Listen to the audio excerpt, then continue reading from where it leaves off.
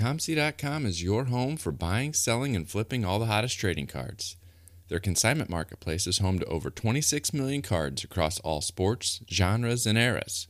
With a COMC.com account, you can purchase cards from different sellers over time, ship them home together later, or immediately reprice them for sale on the COMC marketplace. COMC reached an incredible milestone during this year's National by processing their 100 millionth item.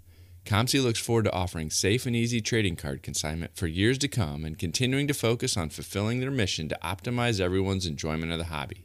To stay updated with COMC, please follow them on social media at CheckOutMyCards on all platforms. To learn more about the exciting changes being made at COMC, please visit blog.comc.com.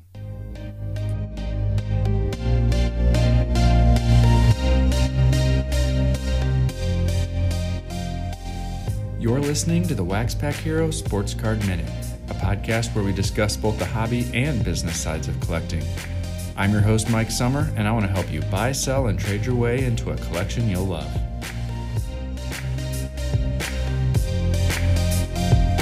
Hello, everybody, and welcome back to another episode of the Wax Pack Hero Sports Card Minute. Today's topic is card art. We've seen a continuous rise in the popularity of artists and sports art on a card format over the last few years. We had Tim Carroll, who makes mosaics from cut up baseball cards to make a bigger card picture, to Ken Carl, to the rise of Project 2020 and now Project 70, Game Within a Game. There's been all kinds of sports art that is coming alive, and it continues to grow in popularity. Beckett did a whole magazine issue on card art earlier this spring, and at this year's National, card artists were some of the most popular people that everyone was getting their picture taken with, that was a part of different booth and corporate promotions and that type of thing. And so that combination of trading cards and art continues to grow in popularity. Well, today we've got Tony Bianchini from cardart.com. He is going to join me for a conversation about what he and Blake Jameson started and now how that has continued to grow and progress and evolve and change to involve even more artists. And so we're going to have that conversation with Tony here in a minute. But first, as I always do, I am going to tell you about Underdog Collectibles, the online shop run by collectors for collectors who breaks new product every Tuesday, Thursday, and Sunday night. You can check them out at udogcollect.com to see what they're breaking this week, or you can stop in their store in Knoxville, Tennessee. Yes, that's right. They have a physical card shop as well, where you can pick up singles, boxes, any of the normal supplies and things that you would want from a card shop. You can also watch some of their breaks live in the shop. So check out Underdog Collectibles at udogcollect.com and tell them the Wax Pack Hero sent you. Hi, this is Greg from the Rebel Base Card Podcast, and you are listening to Mike Summer on the Wax Pack Hero Sports Card Minute. Tony, welcome to the show. Thanks so much for having me, Mike. Appreciate it. We've had a chance to talk several times behind the scenes with the work that you do with some of the various card artists within the industry, but we've never actually had a chance to talk on screen with you being the person that I'm interviewing. So I'm excited about that opportunity today. Yep. Yeah, usually I'm the guy behind the scenes and not the guy on the screen. So it's a funny position to be in now. Well, maybe we can just start then by introducing people to who you are and how Sure. you got involved in the industry.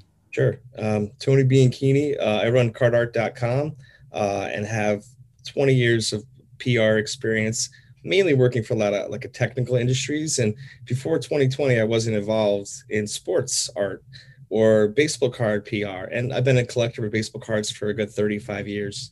And it was a great merging of my professional experience and my personal love of the baseball card hobby. And so I got involved with Blake Jameson and FDOT on Project 2020. They were both sports artists working for the project, and they didn't have a big community in the baseball card community. So I helped both of them develop that and, promote their cards that were on the Topps website, promote their overall art in general. And I think, like me personally, I never collected art before. And now I have 10 Don Mattingly paintings in front of me from different artists. And I think a lot of baseball card collectors are the same. And they were introduced to art last year because of that project. Yeah, I think one of the key things that you said there that I want to make sure people pick up on is the community aspect of those artists and the card art that they were doing with Topps as part of Project 2020.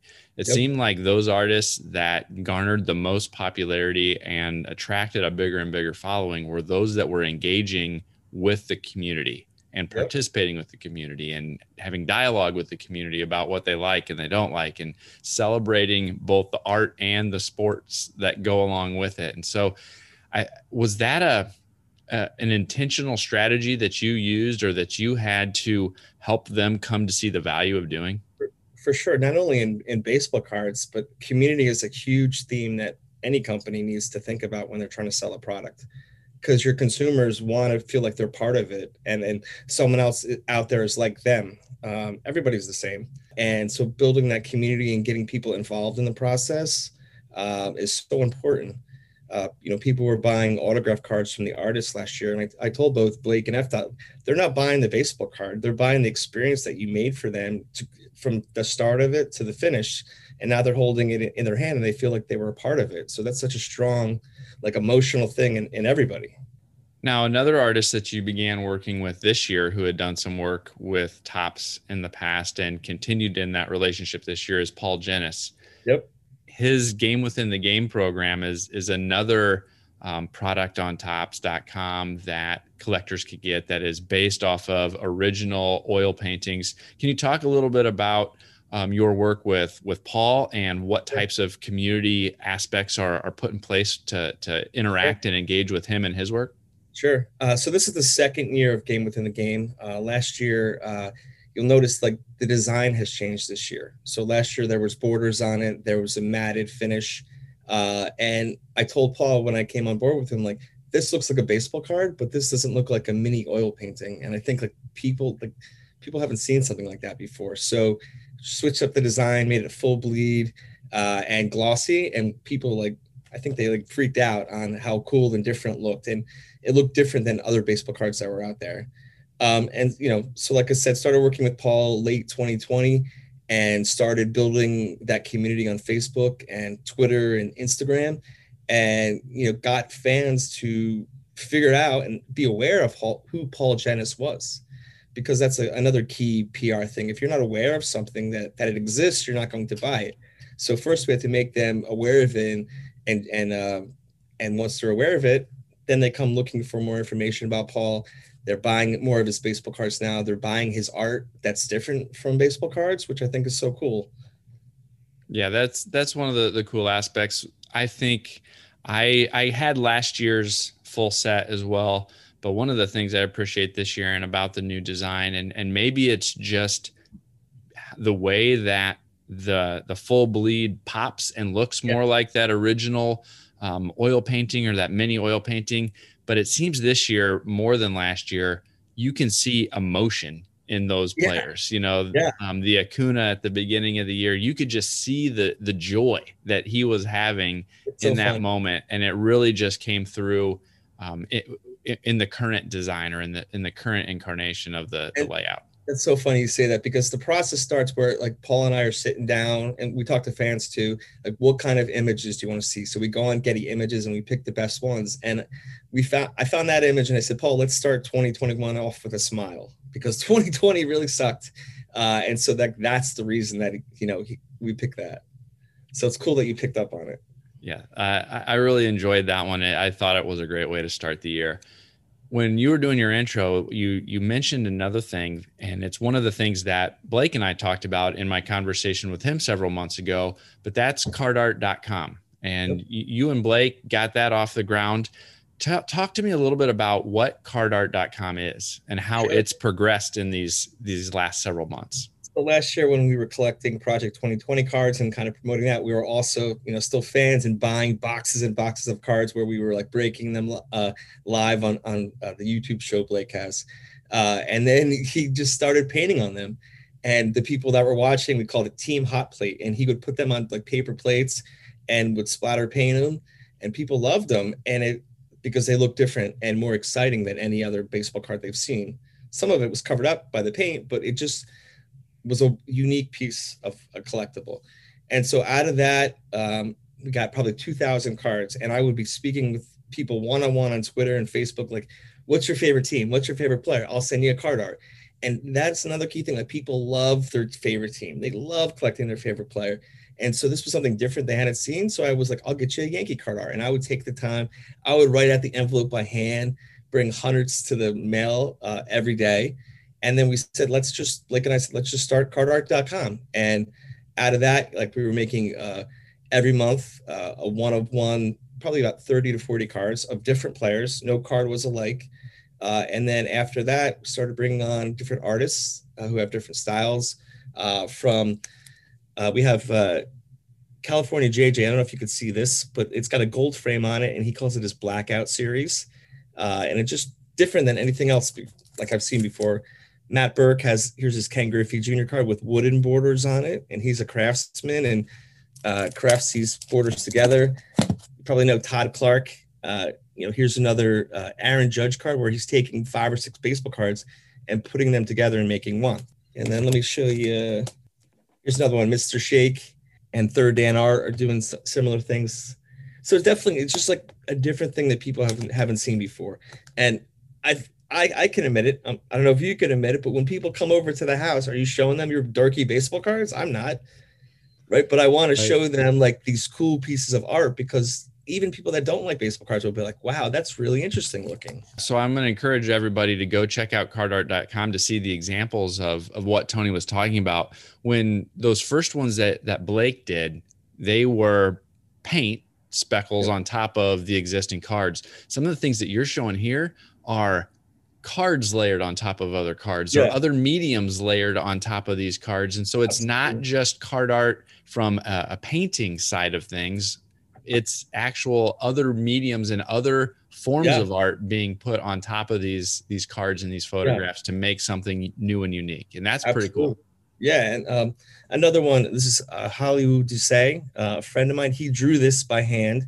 And this is Mike Epps, the actor. He met Mike Epps. Mike Epps signed the card. This is the only one that exists. And it's just like a cool thing. So Blake, was splatter painting on it, but also he was stenciling on them and making. One of the stencils was one that he used in the 1951 top set that he did with the diamonds, a baseball diamond, and the bats and the balls. So like it was kind of coming together that way. One of the questions that I had as this was rolling out over the last year, and I would see more and more of these examples, is did any of the manufacturers chime in? Have you heard much from them as the artists have taken these finished products and then added their own unique flavor to them? Have you heard anything from the manufacturer? I want to reiterate again that these are all one-of-one collectibles. So we're not looking to make 1,000 card run of something and make millions of dollars that would, pique the interest of people. We're selling one-of-one cards that fans can one-off buy. So that's kind of how I see it. Yeah, it's interesting. I mean, to me, it shows that appreciation that people have for what they've done, right? It's taking those cards, which are great in of themselves, and adding some additional personality to that to make a collectible or a piece of art that somebody can display. And so, people can resell them, but I really want them to keep them and display them with pride and enjoy them. And so if people want to check them out, they go to cardart.com. How often do new cards get released? How often are you taking on, new artists that come in and start selling? How does that process work? Sure. So the site is real easy to remember. Cardart, cardart.com, just 7 letters. Every month we try to introduce a new artist with a different medium, just to shake things up and to show people different stuff. I probably have 3 or 4 artists in the queue. One is California JJ, that his card's going to be up on the site in probably 2 weeks. And then like September, October, we'll have new people coming out. Where can people find you and follow along with what you've got going on? Sure. On all social media handles, Twitter and Instagram. I'm ABianchini23. So that's ABIANCHINI23 for Don Mattingly. And then it's Tony@cardart.com. Anything else you want people to know before we go? I just think, the card art scene is just something that has emerged thanks to Project 2020. And, like I said before, I've been a collector my whole life, and I find a lot of baseball cards boring. It's a lot of it's pitchers pitching and batters batting, and not a lot of cool images. You see Stadium Club, that has cool images, but there are not many sets out there these days that just kind of try to break the mold and look different and make people excited about them. So that's what we're trying to bring to card art. I like it. And I encourage everybody else to go check it out at cardart.com and get in touch with Tony if you've got any questions. Thanks again, Tony. Thanks so much, Mike. I appreciate it. The Sports Card Shop is your small town local card shop with a global reach. Located in New Buffalo, Michigan, the shop is one of the most accessible in the Midwest. In addition to being an authorized Panini direct dealer, the Sports Card Shop carries all major trading card brands, including Topps, Upper Deck, Pokemon, Yu-Gi-Oh, and more. With all that new wax, 500,000 singles, and showcases full of graded cards, you're sure to find something great for your collection, whether you're just starting out or a seasoned collector. The Sports Card Shop is your one-stop shop. So call us, come see us, or visit us on the web and social media. Our phone number is 269-469-0140. Website is thesportscardshop@moco.com. The Sports Card Shop is part of the Moco Retail Group, connecting sports, the hobby, and people around the world. Well, thanks again to Tony for coming on and telling us a little bit more about cardart.com. He's done some great work with all of these different artists, building a community, and now finding a whole new way to display card art and get it into the hands of their fans. And I want to thank you for tuning in and listening to another episode of the podcast. I'd love to hear your feedback. Reach out to me on Twitter at @TheMikeSummer. Send me an email at waxpackhero@gmail.com. And like I always ask, please leave a rating and review on your podcast app of choice. It really does a lot to help other people find the show and lets me know what you like and what you don't like. That's all I've got for you today, so I'll catch you next time.